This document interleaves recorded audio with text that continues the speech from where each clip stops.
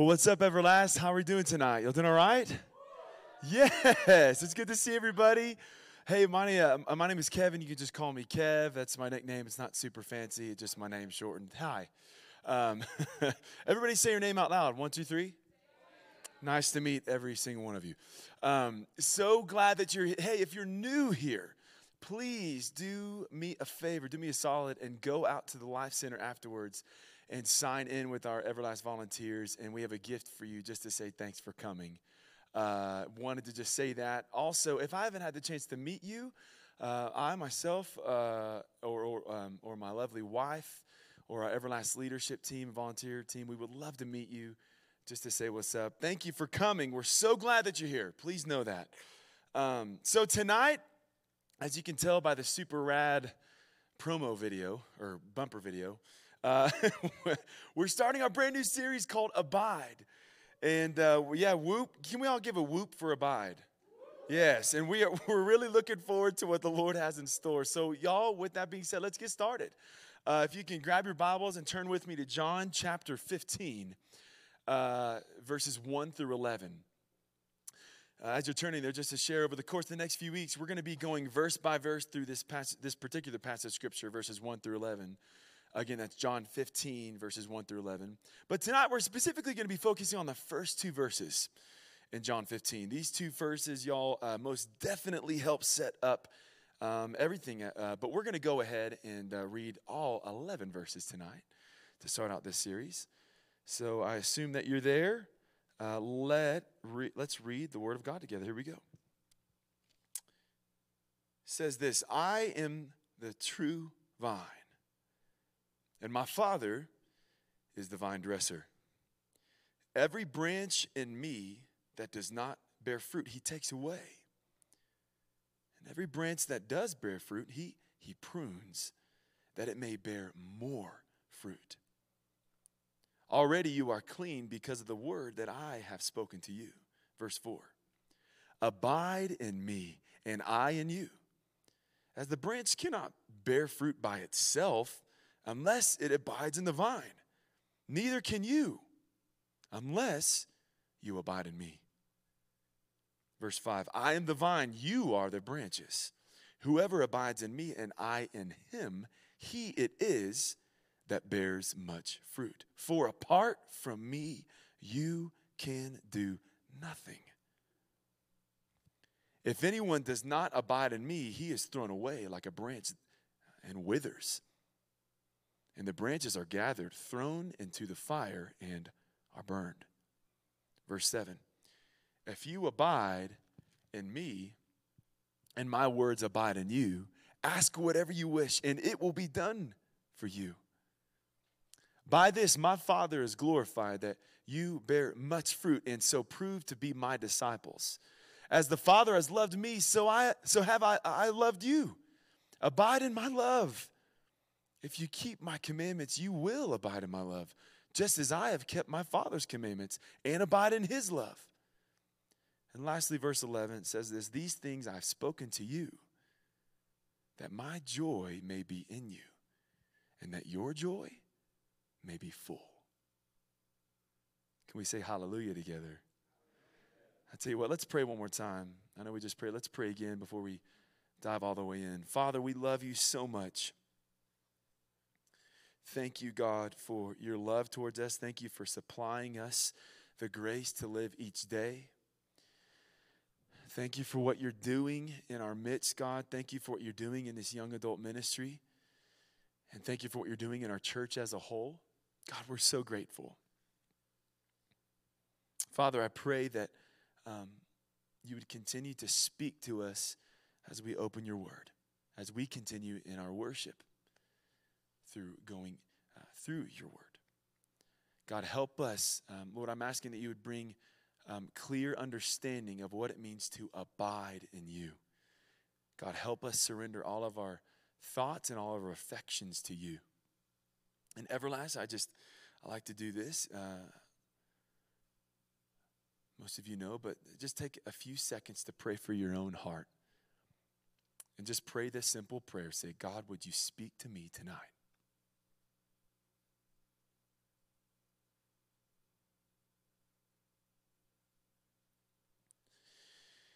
And next, I just encourage you to pray that for the person on your left and right. Ask God to speak to them. Say, God, would you speak to them tonight?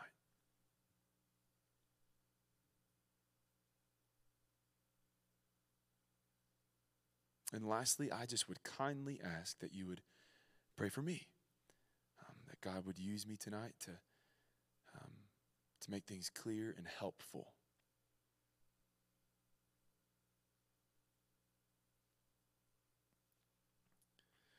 Well, Father, we love you very much. We're listening. We're here. We give you all the glory, honor, and praise. It's in Jesus' name that we ask these things. Amen.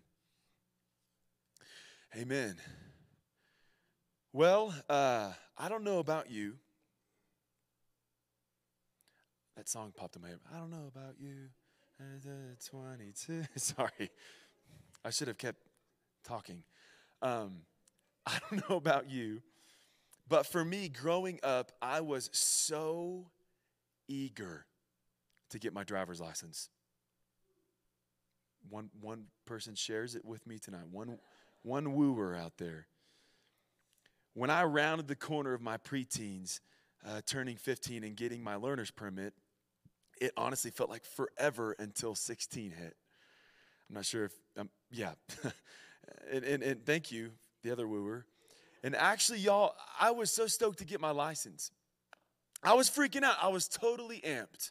I really was. Stoked to get a bigger and better sense of what? Freedom in my life. Can I get an amen for that? In preparation for my 16th birthday, my pop was ever so kind. This is what he sat me down. He said, Kev, I tell you what, I'll buy your first truck. But after that, you're on your own. I couldn't believe it. I seriously couldn't believe it. Growing up, I always wanted a Dodge Ram.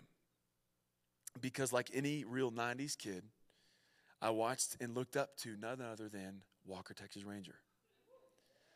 Yes, and listen, if Walker had a Dodge Ram, I want a Dodge Ram. I totally wanted one. And I remember like it was yesterday being handed the keys to my first pickup truck. And y'all, I mean, the feeling, the feeling of this thought, I can literally go anywhere right now. Y'all, was one of the coolest feelings in the world. Would y'all agree with that?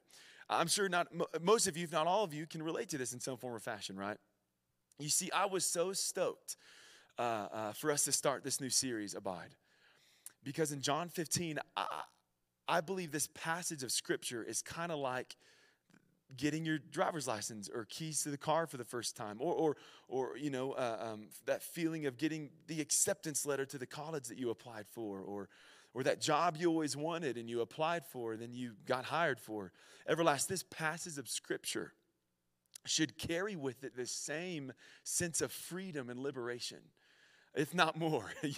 Y'all, there's so much revelation in John 15, specifically 1 through 11. So much revelation. As a matter of fact, if you're on a desert island and there was only one passage of Scripture that you could read for the rest of your life, I would argue that this should be the one. John 15, specifically 1 through 11, truly does show our purpose as Christians.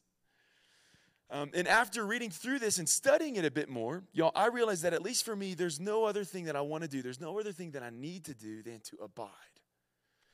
Why? Well, y'all, check this out. The context and time of when Jesus shares these words to his friends, his disciples, y'all, check it out, was the very night that he was going to be betrayed by Judas Iscariot. Y'all, Jesus shared these words we just read just hours before he was arrested and later crucified. Check it out. If you knew that you were going to die tomorrow, it's not necessarily the most fun thing to imagine, right? But if you knew you were going to die tomorrow, what would you do? What would you do? Well, I'll tell you what you do. You'd gather those that are most important around you, and you would choose your words very, very wisely, right? Y'all, that's exactly what Jesus is doing here. He knows that he is going to die the next day. So he gathers the people that are most important to him, and he shares with them the most important things that need to be known moving forward. And this is where we're at John 15. This is exactly where we're at.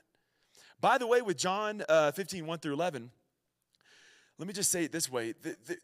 What I love about this passage, Everlast, is that there's no more like quote unquote filler days in your life. What does that mean, Kev? Glad you asked. Meaning this, no day is wasted. Whether it's a good day you're having, or if I could just say it, a sucky day you're having, a bad day you're having. This passage of God's word shows your purpose. It shows you exactly what to do.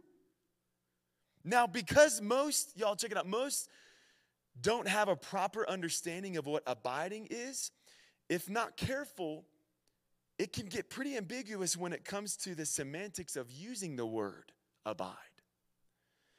My lovely wife, Tina, she'll be teaching more in depth and defining this in next week's sermon. Come back next week. Invite a friend. But for just quick reference tonight, I'm just going to say this way, right? To abide simply is to live, to continue, or remain. Simply put, to abide. Please, if you're taking notes, I just encourage you. Tonight's, by the way, going to be a little more studious in nature. So I encourage you to take those notes. To abide simply is to live, continue, or remain. So to abide in Christ is to live in him or remain in him. When a person is saved, what are they described as, Everlast? Well, he or she is described as being in Christ, right? In Christ. Let's just take a look at a couple of scriptures that show this. Romans 8:1, common scripture. There's therefore now no condemnation for those who are what? In Christ Jesus. You can say it out loud with me. In Christ Jesus. Amen. 2 Corinthians 5:17 says, therefore, if anyone is what? In Christ, he is a new creation. The old has passed away. Behold, the new has come. So what does this mean? Well, this means we are held secure in a permanent relationship with God. I love this next two verses. It's on the screen. John 10, 28 through 29. I give them eternal life, and they will never perish, and no one will snatch them out of my hand. My Father, who has given them to me, is greater than all, and no one is able to snatch them out of the Father's hand. Woo! It just gets me. It makes me want to run through a wall when I read that. Like, yeah, yes, hallelujah, amen. Therefore, listen, Everlast, abiding in Christ is not some sort of like special level of Christian experience available to like a few. No. Rather, abiding in Christ, it is the position of all true believers. Abiding in Christ is the position of all true believers. The difference, y'all, between those abiding in Christ and those not abiding in Christ is the difference between the saved and the unsaved. This is where we commonly are, y'all, we get mistaken, and because we associate abide with something that we flip on and off like a light switch. But that isn't what it means at its core.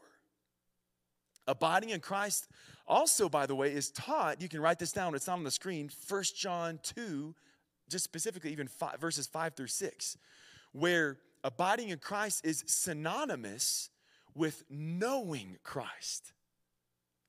So biblically, abiding in, remaining in, and knowing Christ are references to the same thing. That is salvation. Salvation.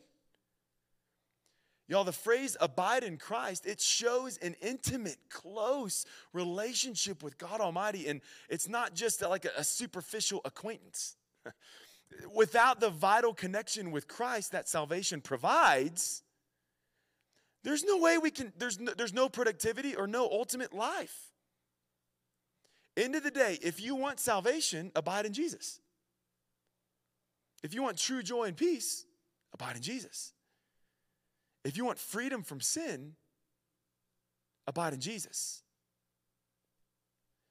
If you want purpose in your life, abide in Jesus. And specifically, freedom from the penalty of sin. If we can just kind of correct that. That's just kind of a short way of putting it. Yo, question. Let's ask this question. So, can you be truly saved and not abide in Christ? Answer, no. Again, abiding in Christ literally means to live and continue or remain in Christ. It's an issue of salvation. But like I mentioned, it can get pretty ambiguous when it comes to the semantics of using the word abide. We are prone to misuse or even misunderstand its intent or actual meaning. Rather, I would say the correct way to view abide is like this. I placed my faith in Jesus, so therefore I abide, am connected to him. I am born again, I am saved.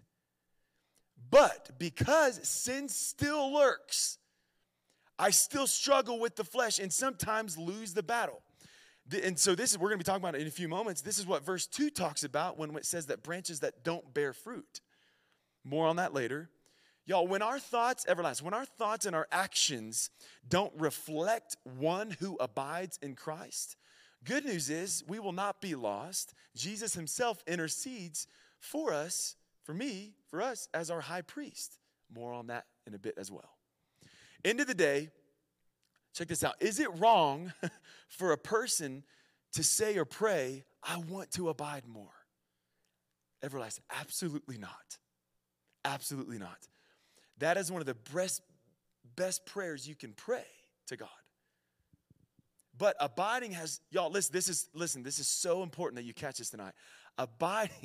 Abiding has way more to do with being rather than doing. Y'all catch that? Don't hear what I'm not saying. Abiding doesn't mean we don't do per se. Let me put it this way. To abide is to be active, not passive. We can only abide, as a matter of fact, because of salvation taking its place. Because of the amazing saving work that Christ did on our behalf. Although we abide in, remain in Jesus, and holiness being the goal, y'all, we obviously still sin. We still sin.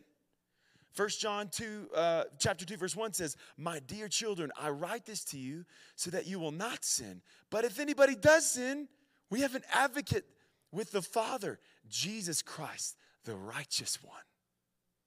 Someone needs to say amen to that. That's such good news to a sinner like me. So I hope that brought some clarity to that. Again, just to reiterate. It's a beautiful thing to pray and to want to abide more. But abiding has more to do with being rather than doing. Being active, not passive. Now, check it out. The word abide actually shows up 10 times in the 11 verses that we'll be going through in this series.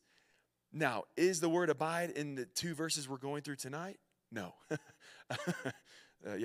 But like I said earlier, the first 2 verses help set up the remaining 9 verses, and they are going to bring us a lot more clarity to abiding in Christ as we start the series out. So, check it out. The first 2 verses we're going to be talking through tonight help bring us specific clarity on 3 things. The first 2 verses help bring clarity on 3 things. All right, ready? God's identity, God's priority, and God's activity. Let's start with the first, God's identity. Let's go back to our text, John 15:1. Hopefully you're already still turned there. John 15:1. I am the true vine, and my Father is the vine dresser. Y'all, Jesus immediately starts this moment with I am. He says, I am. Y'all, this is a massive statement Jesus made. A massive statement. This would have this would have particular have significance to the first century Jewish listener. Well, why? Well, y'all, Jesus is establishing his identity. God had revealed himself to Moses a long time before Jesus said this, with that resounding "I am" in Exodus chapter 3, verse 14. And now Jesus, all these years later, used the same words to describe himself. Jesus, when he said this, y'all, when he said that I am the true vine, he's saying, I am the eternal God that has always been and will always be. He is declaring that he is God. So we need to clearly understand that Jesus will never, y'all, he will never settle for being anything less than God. Check it out. If you're not a Christian in the room tonight, if you would say, I don't believe in Jesus yet, let me first say, we're glad you're here. Thank you for coming. We're so welcome here. But let me also say this. It's important to realize that Jesus claimed to be the one true God. There's a lot of people in the world, y'all, that are great with Jesus being a virtuous man or a great moral teacher. But when we talk about Jesus being God, they lose their minds. But if you're not a Christian in the room tonight, you need to know that to let Jesus be good but not God is to let Jesus get away with either being a liar or a lunatic. If you are a Christian in the room tonight, let me ask you this real quick. Does your life tell the world that you believe that Jesus Christ is the one true God? It's a great question to ask. I think it's a great question to ask daily. Doesn't matter if you follow Jesus for 75 years or 75 minutes. Does your life tell the world that you believe that Jesus Christ is the one true God? Here's another way to ask it. I think it's on the screen for you. Does your life show that Jesus is just significant or supremely preeminent?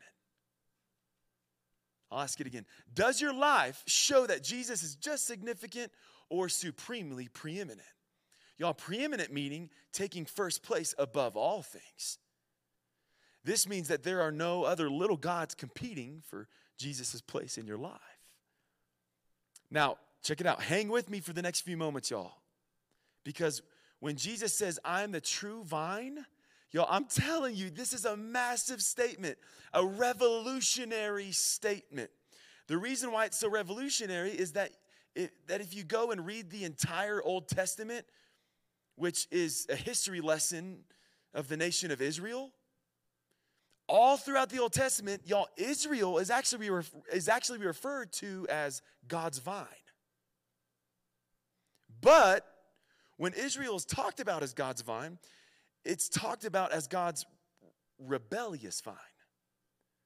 So let me just give you an example. Jeremiah chapter 2, verse 21, I think it's on the screen, says this, I had planted you like a choice vine of sound and reliable stock. How then did you turn against me into a corrupt wild vine? Here's what you need to know, Everlast. God chose the nation of Israel out of all the nations in the world for a specific reason and for a special purpose. He planted them like a vine, expecting them to bear fruit. That's what vines are supposed to do, right? Bear fruit.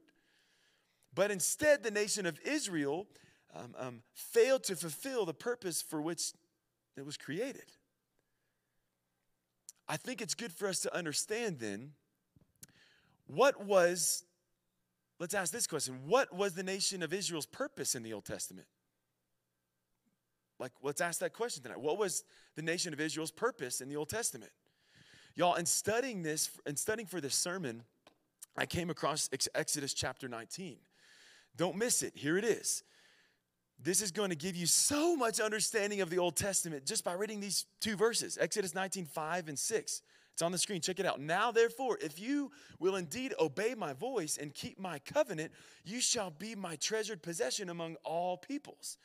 For all the earth is mine. Verse 6, and you shall be to me a kingdom of priests and a holy nation. These are the words that you shall speak to the people of Israel. So what was the purpose of Israel? Answer, they were to be kingdom of priests. What's the role of a priest? Great question. Answer, the priest is to serve as a mediator between two parties. To bring about reconciliation between two parties, the nation of Israel was to be a vine that was planted, and they were to bear fruit that the rest of the world, all the nations, would see. The nation of Israel, they were to put God on display. They were to show God's love, to show his mercy, to put on display his justice to the nations. They were to serve as a mediator that all of the nations would look at Israel and want to become like Israel, fearing and worshiping the one true God, Yahweh.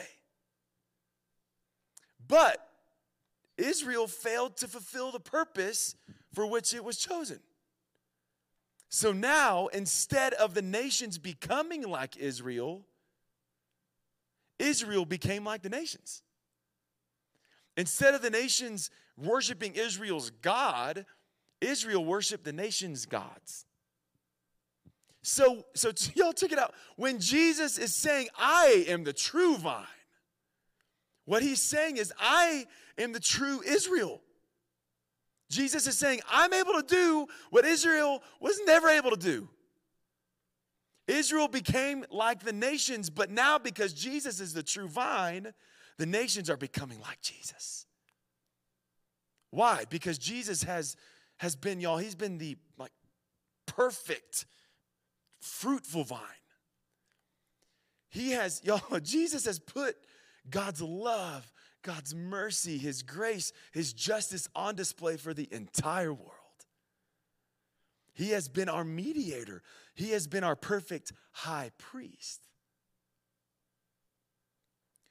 When he went to the cross and died for our sins, y'all, that's what he was doing. He was making a way for us, unrighteous, unholy people, to be made right with the perfect and holy God. Y'all, wow, hallelujah. Can someone say amen to that? Jesus is the true vine that has borne much fruit. So here's the basic reality. Jesus, the true vine, is developing branches of all nations. That is why, like today, right now, people are coming to faith in Jesus in China, India, all over the Middle East, Africa, all over here in the U.S., all over the world. We can't forget that. God is in the business of saving, and he's doing it. This is who we're talking about, y'all. Jesus, the true vine. Which, by the way, just real quick, kind of a quick side note, little detour, but Jesus saying I am in our specific text tonight, Everlast, is actually the last of actual 7 I am sayings in this specific Gospel of John. To help resource you, I just wrote the list of Jesus' 7 I am statements in the book of John, and they're going to be on the screen, so I encourage you, get your phone out if you want to take a picture, take a note, you can take quick notes. I'm going to kind of breeze through them quick. So praise God for the iPhone and a smartphone and taking pictures. So check this out. Here's the first one he said. Jesus said, I am the bread of life. That's John 6:35, 41, 48, and 51, which says, he's saying, as bread sustains physical life, so Christ offers and sustains spiritual life.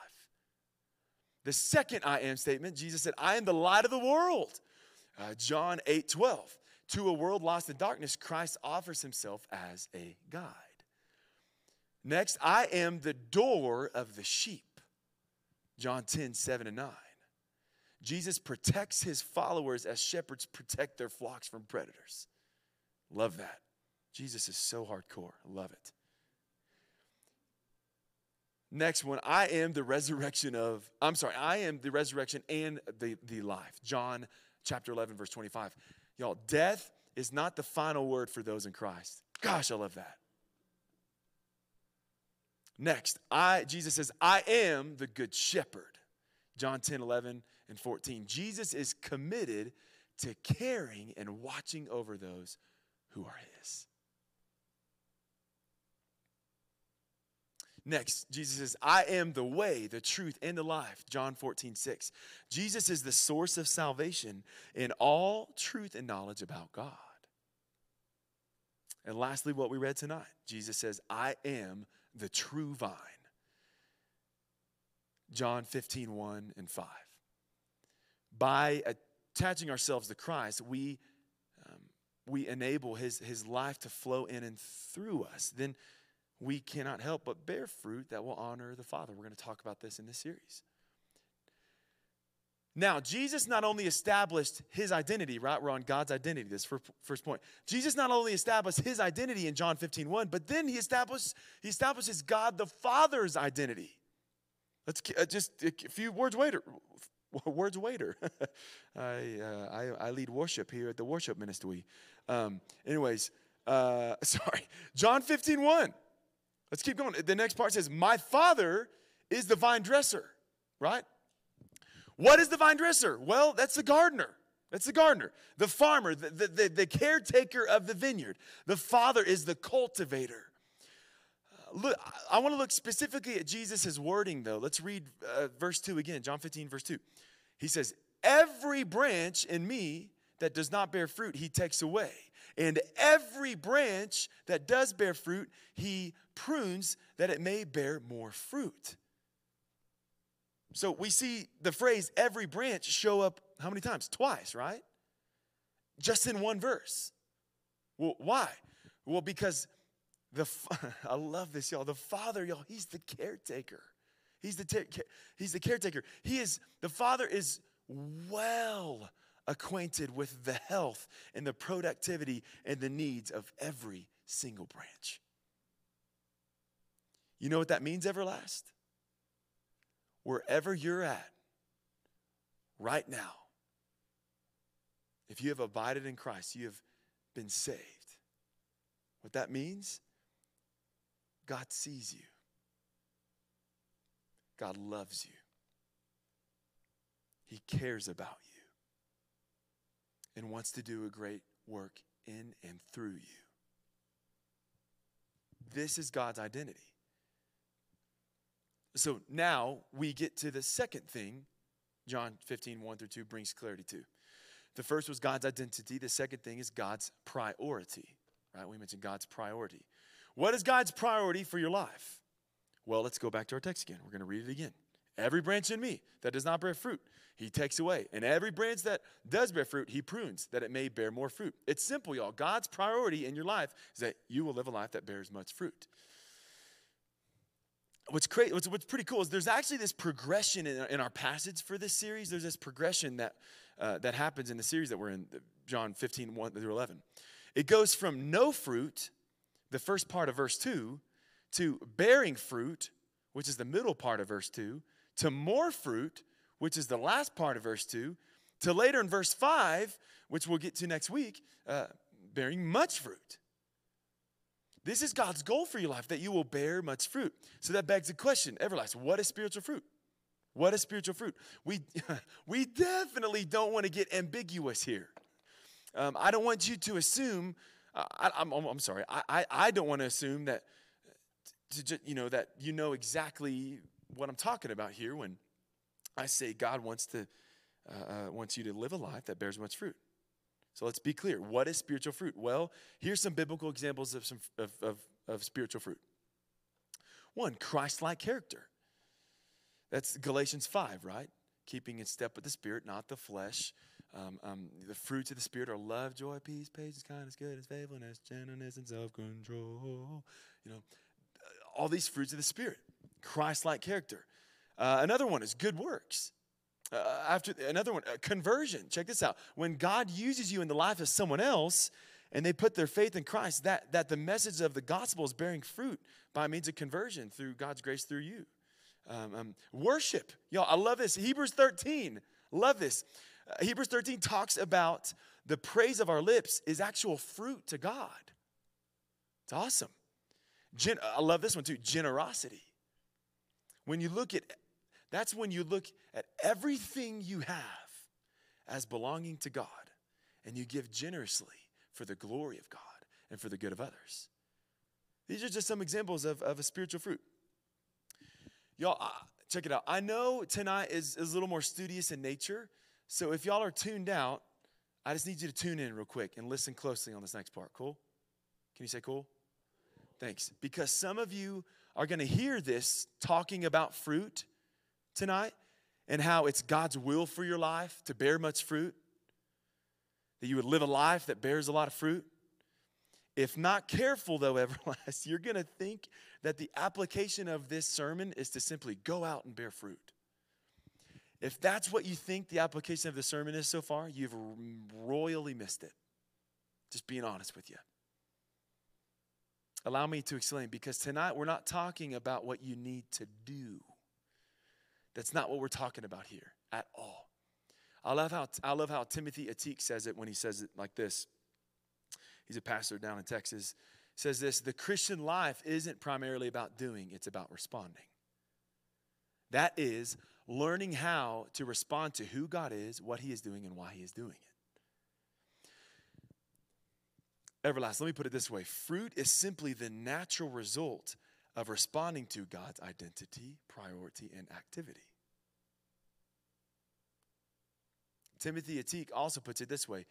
If you don't see much fruit in your life, the answer isn't to do more, it's to delight more. I think that shouldn't just be like a bumper sticker. Oh, that sounds kind of cool. That's reality. That's huge. That's huge, y'all. If you don't see much fruit in your life, the answer isn't to do more, it's to delight more. The goal is to delight in who God is, what he's doing, why he's doing it, period.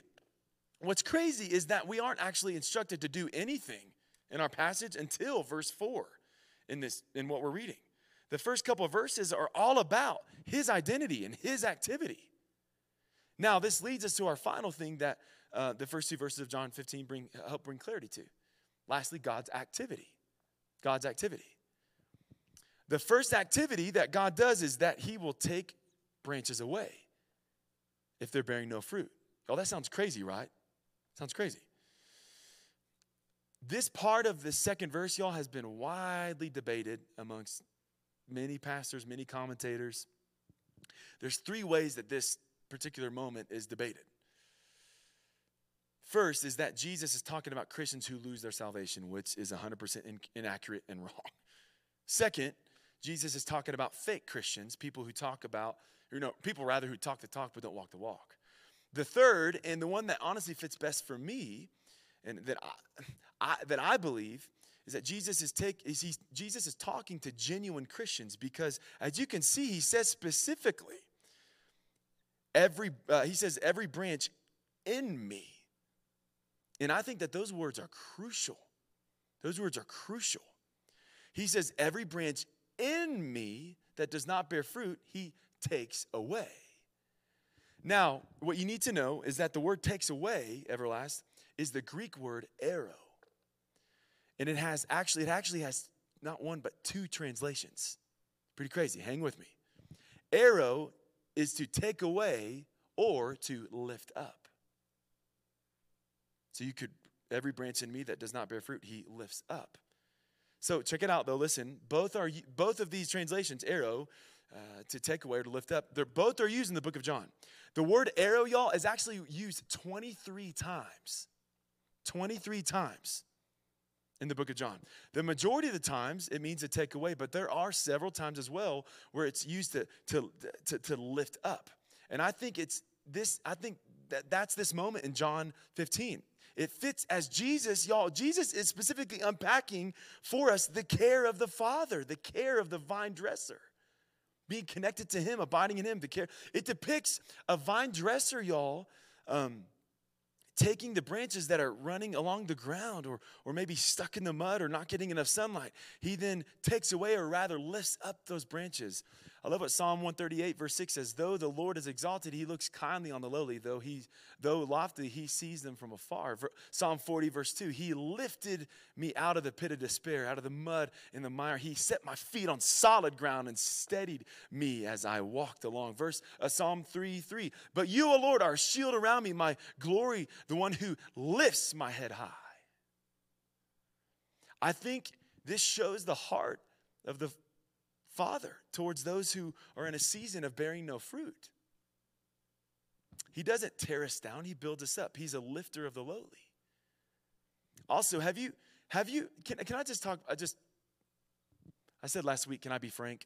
Remember I said, can I be frank? So was my name's not Kevin, I'm going to be Frank. Hi, my name's Frank, be frank with you. Have you ever noticed that we try to hide our low branches? Let me explain it. It's like we don't want anyone to see this certain area of our life where we don't have our fruit all in order, or we don't have it all together. It's like why do we do that?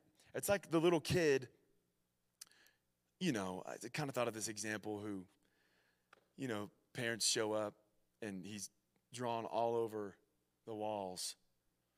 The parents are like, parents ask and he hides it. He's like, and he's holding the pen. He's like, I didn't do this. He's like, not me. I like to think of it this way.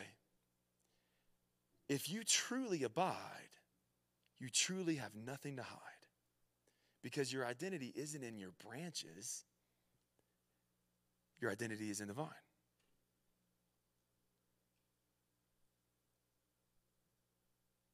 Y'all, God is committed to your growth, and God is committed to your good for his glory. Y'all, he is full of grace towards you because he cares for you. He knows exactly how to help you. He's the vine dresser. He knows every branch. This leads to the second activity God does in this verse. It says that he prunes us, right? It says that he prunes us. Every branch in me that does not bear fruit, he takes away. Every branch that does not bear fruit, every branch that does bear fruit, he prunes, that it may bear more fruit. Y'all, I can give you dozens and dozens of examples of how God prunes us. As a matter of fact, God just recently pruned the poop out of me. Can I say it that way? That was weird. He pruned me. Boy, oh boy, did he prune me good. I tell you what, y'all, I can be such a prideful punk. It was only about a week and a half ago where my prideful punk self was on the prowl again and seeking man's praise and man's approval. I spoke with my wife, and she simply yet boldly reminded me of who I am and ultimately who God is. The resolve, me getting pruned so that I can bear the tastier fruit of humility than the poisoned apple of pride. Which makes me think, God doesn't just want leaves for you. He wants fruit. I feel like sometimes we get stuck on today's leaves when he wants us to focus on the growing of fruit for tomorrow. Y'all, this is so awesome, again, because God is committed to your good and your growth. Sometimes let me phrase it. Sometimes he will cut off leaves in your life that you think are good, but they're actually stunning your growth for tomorrow. Everlast, let me ask this way. What are some leaves in your life right now that you know are stunting your growth? Maybe ask it this way. What do you value more? What do you value more, today's leaves or tomorrow's fruit? And let me also say this. What is God's main gardening tool? If we're going to use the garden stuff, right?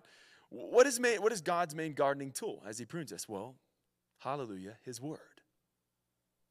Empowered by the convicting ministry of the Holy Spirit, y'all, the word of God is the universe's most accurate mirror. Stand in front of it and you will see yourself as you really are. Another gardening tool God, the vine dresser, uses is his church.